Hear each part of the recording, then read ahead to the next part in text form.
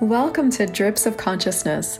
I am Crystal Crawford, and you are invited to a completely different world where my epiphanies in consciousness could change everything for you.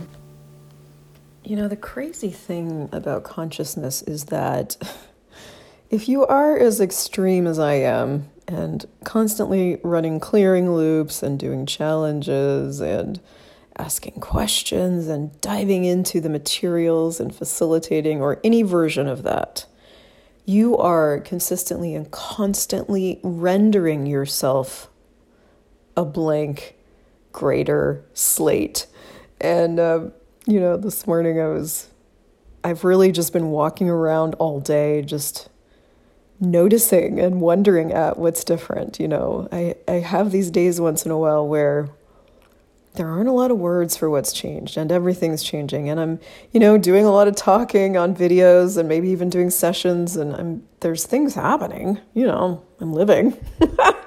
But underneath it all, it's like this incredibly different space and different choices that are emerging and different possibilities that are emerging from all the choices I've been making and things I've been clearing out, and so I just find that funny, and in the beginning, I'm probably into year 7 or 8 of this very, very active 24/7 addiction to the accessing of more consciousness, in my own world. And I have a big demand to have total consciousness by the time this life is over. So, shit's always changing.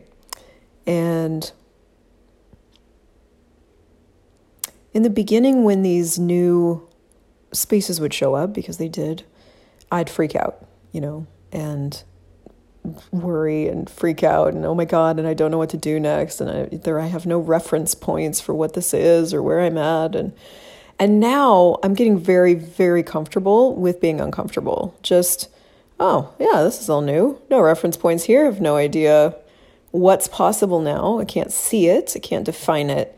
But I can sense more. And there's a very, very strong knowing about what and where. And not from I know where I'm at because I can see the shore, but from I trust myself. I just trust me. And that right there creates this incredible power in me. And I guess I wanted, as I was talking here, wasn't really sure where I was going with this conversation, but I wanted to share with you guys listening that the latest, one of the last 30-day challenges that I did, invited to do by Gary Douglas, that I did for 30 full days, 30 times out loud for 30 days, was this clearing here.